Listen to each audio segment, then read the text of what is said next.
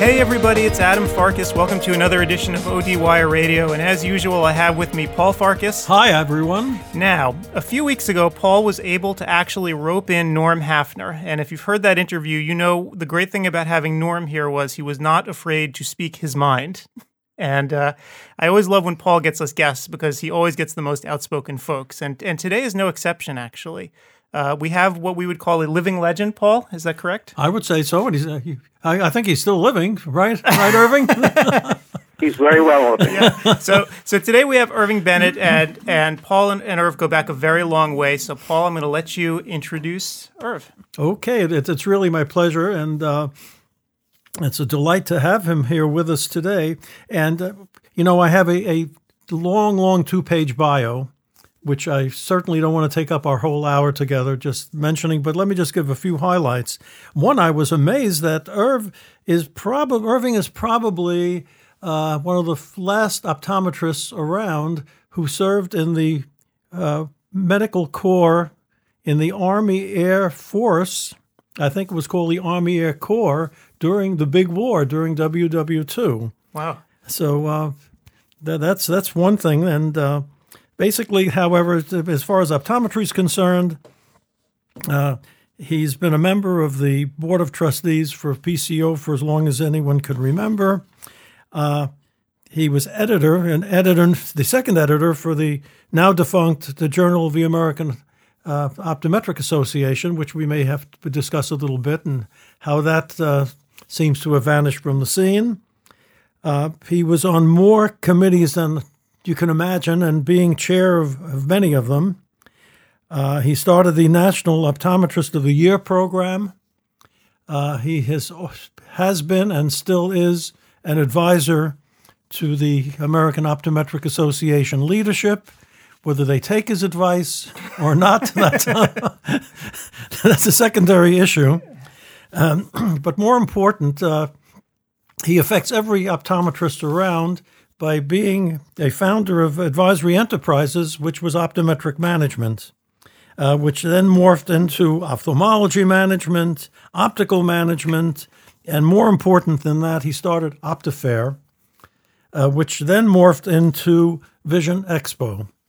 But the most important thing of all is he and Dr. Richard Hopping are the only two optometrists who have received 3 recognitions: AOA Optometrist of the Year, he was inducted to the National Hall of Fame, and the recipient of the Distinguished Service Award from the AOA.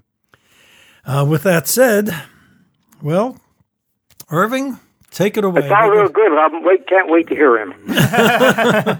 It's not an exaggeration to say that Dr. Irving Bennett is the father of optometric managing, not optometric management, but making the art and science of optometric management something that every optometrist should have in their practice. The managers and those that are handling management for optometrists are standing on the shoulders of Dr. Irving Bennett. Now, with that said, Irving, when you considered becoming an optometric management guru or expert, how did you get interested in the whole thing? When you first went into practice and you started writing about it and lecturing about it, how did that all come about? How were you first? It was a simple thing, Paul. I got out of the Army and didn't have any money like most other optometrists didn't have. We were not commissioned in those days. And I looked for a job, and I found out that there weren't any jobs that paid very much, and those that did weren't not very attractive to me. So I started a practice. I learned squat in school about payment. I learned absolutely nothing. I had no idea on business practices at all, and I floundered. I was successful, probably successful because I did things and tried things, but I could understand that people who get out of college, whether it's out of medical school or dental school or osteopathic school or whatever, optometry school, of course, don't have any business sense. They might be well trained, but they don't have any business sense. So I always had in the back of my mind, somewhere along the line, I have to contribute to doing that.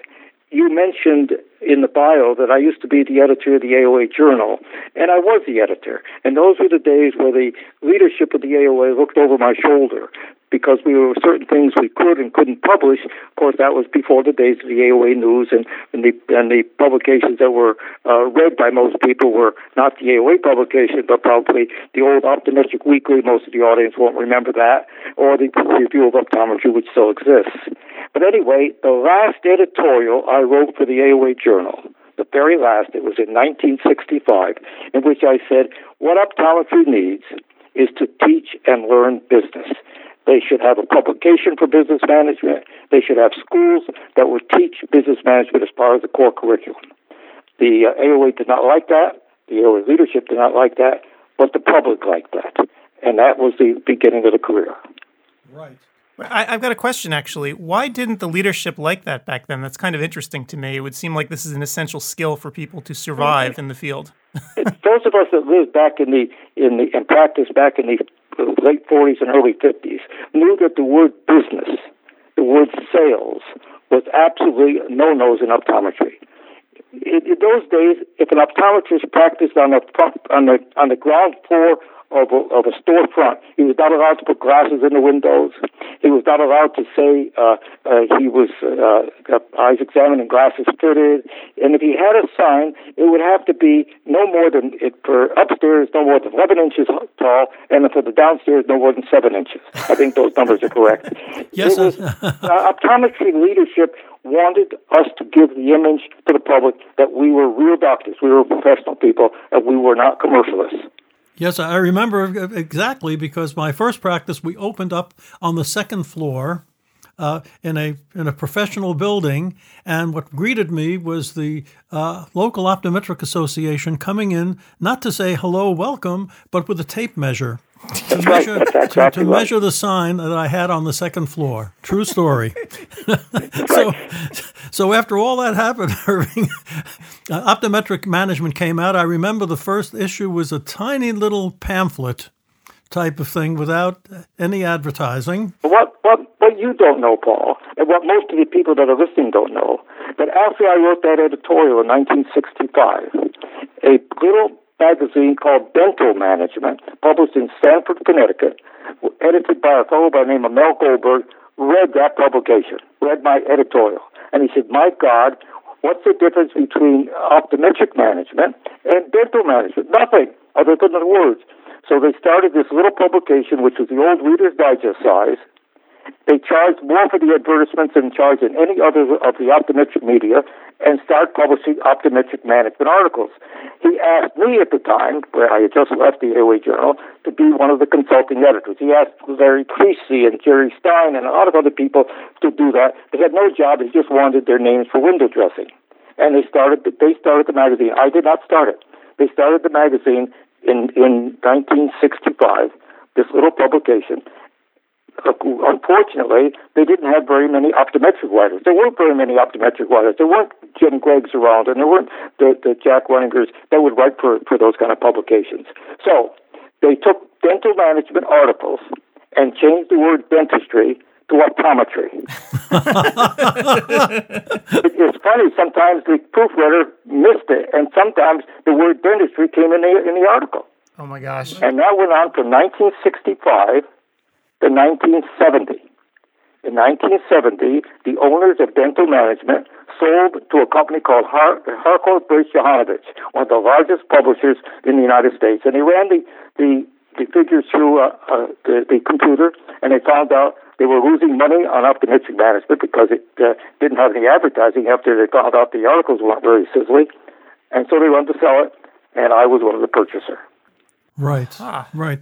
And then from there on, the rest, as they say, is history. However, what you did do was something unique called OptiFair, where you got all the eye care professionals, including opticians and ophthalmologists and optometrists, to come to one kind of meeting in New York at the New York Hilton. Let me briefly tell you how that happened. I shall be brief. After we got the optometric management, we paid a sum of $10,000 for the magazine Lock, Stock, and Barrel. The only thing we really bought was the name, and a mailing list. So we sent everybody a mailing list, and those optometrists who are over the age of 80 that are listening to this publication got a letter from me, signed by me, saying we were going to continue this magazine and put a sizzle into it. And we asked them to renew their subscription. Of course, they never had a subscription, but we asked them to renew their subscription and send us $10, and in 1 month we got $40,000. Wow. We could have quit then because we worked 4 times, but we worked hard, and we established the magazine and started. Then as the magazine grew, we added opticians to it. So we had optical management.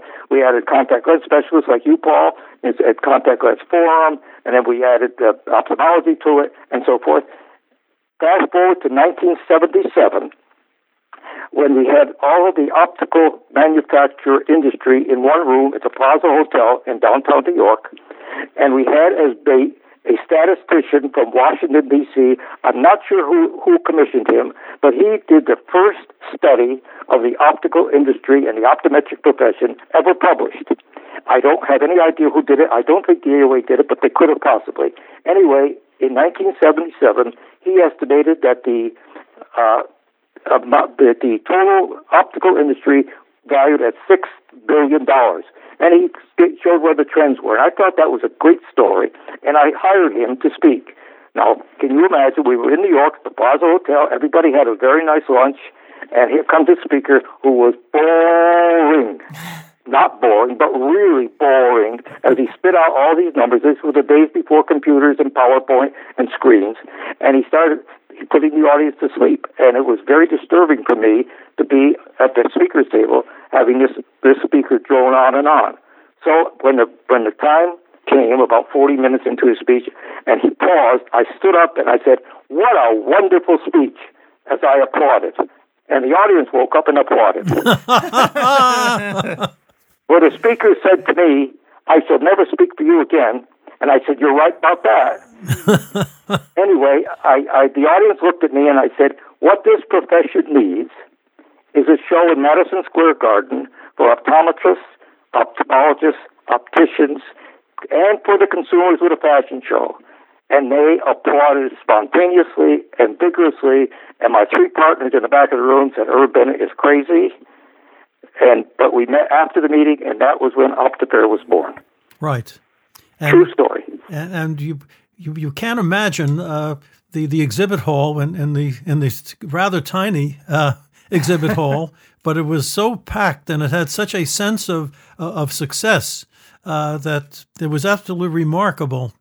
Well, you probably went to that first show in March 3, 1978. I don't have any notes, but I have that engraved in my brain. March 3, 1978. I made some very stupid mistakes. I advertised that show all over the country to every optometrist, optician, and ophthalmologist whose name we could get. And we told about this great show. I promised all the exhibitors 5,000 people. We had never had more than 3,700 people at an optometric exhibit before. I charged $750 for a 10-by-10 booth. The highest was ever charged before that was $500. And we took a pre-registration for lectures. We had 13 concurrent lecturers. And lo and behold, the night before the show, as I walked into the Hilton Hotel, that's where we held it. We held it the ballroom floor and exhibit floor, full sold out. We had 800 registrants. 800. I promised 5,000. My wife, Trudy, our dear Trudy, said, "Please try to go to sleep." I couldn't sleep. I came downstairs at 6 a.m. that morning, and I couldn't walk through the hotel because there were so many people. We ended up with 6,511 registrants, all optometrists, no wives counted, no staff counted. We had 6,511 people. The floor was full of people. The fire department told us that they were going to shut us down if we hadn't let any more in, and it was electric. Wow. So, and then after a couple of years, it morphed into Vision Expo. How did that come about? Well, the inside story is that the optometric Manufacturing Association, the Optical Manufacturing Association, of whom I was an associate member, decided that why should Irv Bennett run a show and make all this money on the exhibitors when they could do the same thing? Because that's what they did in England, and that's what they do in England. The Manufacturing Association runs those shows. But one fellow, and I'll name him out loud, he probably has deceased, George Rich, who used to own Starline Optical Company in New Jersey, got on the floor, and he said, as long as Irv Bennett is running OptiFair, I will not support any show that this association runs, and that my friends won't do the same thing. So the OMA laid back and let me do it. When we sold Advisory Enterprises in 1987 and got our money, I released George Rich from his promise, and that's when Vision Expo started. Right. Well, amazing story. Now, just to move into another area, we have to put your AOA hat on now. You've always been active in the AOA, beginning with in the very earliest years when it was more, becoming an AOA member was more than just the price of admission. When you were an AOA member, you were proudly put up a plaque, and you had certain ethical rules that were your guidelines. How do you see what's happened with the AOA through the years? Well, I think AOA's current board, and the boards that they've had for the last few years, are probably the best educated optometrists that were ever on AOA boards. And the first thing I can say is bring back the smoke-filled rooms, because in the smoke-filled rooms we may not have had educated optometrists, but we had optometrists that had compassion for the profession, not that the current people don't, but their compassion is expressed differently. We had the members of the boards of years ago were probably interested in elevating our profession, and they were true advocates. They did not want divisiveness. They did not want divisiveness. And if I could give the AOA board a shaking, I would shake them up and say, stop it. Stop this fighting over such thing as board certification. Stop this fighting over the numbers of schools. Stop all this business, and let's be optometrists first. We need to expand up the profession of optometry, as I will talk about in a few minutes, but we have to stay together. We can't afford to have our profession divided as it is today. Right, and if you were actually made king for a day, I'm really curious as to what's your perspective? What would you do if you actually had the power? What I do today? Yeah. So what would you do if you could actually waltz in, take over? What would you do? Well, first of all, I would correct the mistake of board certification. Now, let me say that before anybody takes that out of context. I'm not opposed to board certification. I'd like to do it the way ophthalmology did it. When my son, who was an optometrist turned ophthalmologist, became an ophthalmologist, he became board certified after his residency. He did not have to take another exam. The minute he became, through his residency, he became board certified. And he's board certified today practicing in Kentucky. I believe that when the board certification resolution was adopted, and I question how it was adopted, but when it was adopted in 2009, I believe, it should have had in it an amnesty for all of the optometrists who had passed state boards. And it should have taken effect for the re-examination of those optometrists who were licensed after that. That's the way ophthalmology did it, and that's the way it should have been done. If they had done that, it would have been fine. So now I'm saying, let's go backwards. Let's say that those optometrists who have passed their licensure and are TPA and DPA certified should become board certified through the state boards. That's board certification, and stop this nonsense of trying to divide the profession. Right. So then we have the other issue, which many optometrists feel might be the downfall of optometry, is the excessive number of optometric graduates and the opening of optometry colleges. You almost hear of almost one new one a year. So what's your take on all these new schools? It's not quite that bad of one a year, but I was on an AOA manpower study way back maybe 15 years ago, in which we said that if optometry could fill its chore in life, its goal in life, its expertise, there would be plenty of patients to go around. Now, that was before the days in which autorefractors are as wonderful as they are today. But what's going to happen today, if we don't do something else, is that we're going to have a overabundance of optometrists because machines and ophthalmologists and pediatricians and PCPs, primary care physicians, will do our job. What in order to be paid properly under Medicare or under the health care program, PCPs are going to have an eye examination from patients. And the way they're going to do the eye examination is through hiring optometrists or taking fundus pictures and sending them to somebody to interpret them to get around this law. So optometrists has to say, okay, we've got to expand our goals. We have to reinforce the COE, which is a Commission on Optometric Education, so we don't get schools that are really opening merely to sell education and producing optometrists like one of them is definitely going to do. We have to stop that, and we can do that through the COE and be enforce that. But we also have to expand the parameters of the profession so that optometrists can do what the legislator in California is trying to do in California, and that is to expand the profession so that they will be able to handle patients who are have systemic diseases that have eye symptoms and eye signs. So that would mean that they may have to add a year of education to the schools. They may have to train up the current optometrists to do this type of work like they did when they got TPAs and DPAs. But optometrists should be the first line of defense against diabetes and high blood pressure because they see the patient more frequently than a PCP, and they should be able to treat those conditions. Once you expand the parameters of optometry, and once you control the schools by having a strong COE, you'll have no problem.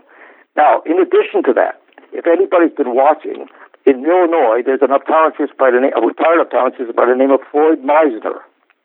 Floyd Meisner has recognized, as does Bill Sharpton down in Georgia, they both recognize at the same time that patients of theirs and friends and people on this phone don't enjoy 3D movies because they don't have binocularity.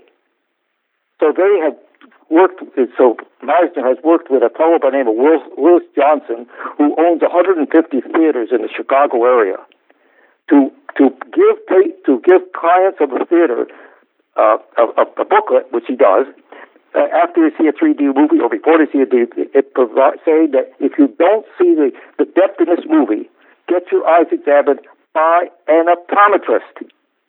So optometry not only has to move that way all over the country, the AOA has to join with the National Association of Theater Owners, NATO, and get together. And optometrists have to start examining more for binocularity than they currently do. Now, Meisner has done so well that an optometrist in Illinois by the name of Ingrid Vargas Lorenzana, I hope I pronounced it correctly, and an optometrist by the name of Michael Halikas have been named the king and queen of 3D, and they're going to receive an award. They already got one award, but they're going to receive an award, like an Academy Award, in February in Hollywood, because the theater owners have something at stake. They want to get that 20 million people who probably have binocular dysfunction to be able to appreciate the 3D movies so they can go there. And optometrists have something at stake. What a wonderful marriage. Right. Just to expand a little bit about your letter to the editor in the AOA, recent AOA news, so you feel that basically optometry should become sort of a primary care profession for general examinations. Could you just expand a little bit about that? Well, let me tell you and the others what happened. I went to my concierge physician who said, "You've got a little spot near your nose that I think might be cancerous. Why don't I send you to an ophthalmologist?" And she sent me to an ophthalmologist here in Sarasota, and the name could have been a woman or man. I didn't know the person she was sending me to. I said, "Please make the appointment." She did, and so I walk into the office. I was the only person in the reception area. I was the first patient there that afternoon, and a very well-dressed lady, physician, I don't know, we came to the thing and said, "Come on in, Dr. Bennett." And so she sat me down and said, "Would you like me to check your whole body in addition to that little spot on your nose?" And I said, "Yes." And so she did, and she gave me a very good examination. And she said, "Well, I'm going to take a biopsy of these two little spots and to see if they're cancerous." And I said, "Fine." And then looking around, I said, "I'm curious, is there a doctor on the premises?" And she looked at me and she said, "No, he's down in Venice," which is very close to Sarasota. And I said, oh, you work by yourself? She says, yes, I'm a PA, a physician's assistant. Now, I was very impressed with her work. So I didn't say anything about it, but I did say, well, would I have gone there had I known I wasn't going to see a dermatologist? And I'm not so sure I would have, but I'm not so sure I wouldn't have either. Comes a week later, I get the call and say that the biopsy was positive, and they made an appointment. So I came to see the appointment to get the surgery done, and I walk in, and another PA, I now look at the badge, it says PA, injects me with the anesthetic, preps me for the operation, and then the physician walks in. He was a man, and he cuts out the thing, said that we're going to check it to see if it's okay, and then we'll let you know. And I went to the reception area and sat there for an hour. He finally said, no, everything was fine. And I went in and saw him again, and he said, okay, one of the physician's assistants, my surgical physician assistant, he said, will now close the wound. And she did. She gave me 18 stitches. Now, that's a lot of stitches. The wound was closed beautifully. I never saw him again. So I never saw him to make the diagnosis, to do the original biopsy. I never saw him after he closed the wound. He was the technician that did the cutting. And that is what modern medicine is going to be. Now, why can't optometrists do the same thing? I get my eyes examined. I have high blood pressure. Why can't the optometrist order the various tests and prescribe the medicine to control the blood pressure or the diabetes or what other systemic disease? And that's where I think we've got to go. And that's what the bill in California will do if indeed it passes and if indeed the COA and the AOA support it. Right.